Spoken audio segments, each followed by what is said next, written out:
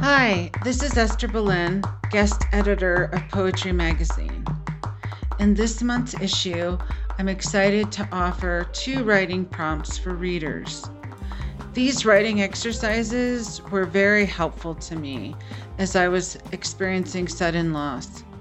And I envision you readers engaging with these prompts as a way to refuel as well, to propel you back to a place that comforts and aligns you back to center.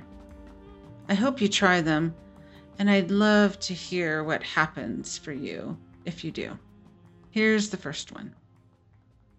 Write an inventory of the people you call home. 2, find an old photograph. 3, place yourself and one of your homes in it. Describe the process of adding yourself and your home in that foreign landscape. 4, handwrite your poem, revise as needed, and remember to keep your handwritten revisions. Here's the second one. 1, create a list of sounds. Think about sounds that are familiar or everyday, especially those that go unnoticed. At first, you might think it's nonsense, and that's okay, but those are the sounds we want. 2, give emotion and context to each sound. 3, practice saying the sounds out loud.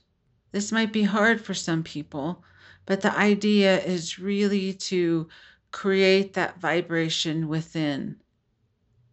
4, write a few lines of meter using only your list of sounds. Optional. Based on the emotion and context represented by each sound, write a poem. Extra credit.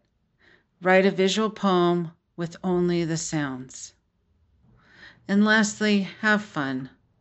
Thank you for joining me in these special writing prompts. And once again, I'd love to hear what happens for you if you do. Write to us at podcast@poetryfoundation.org.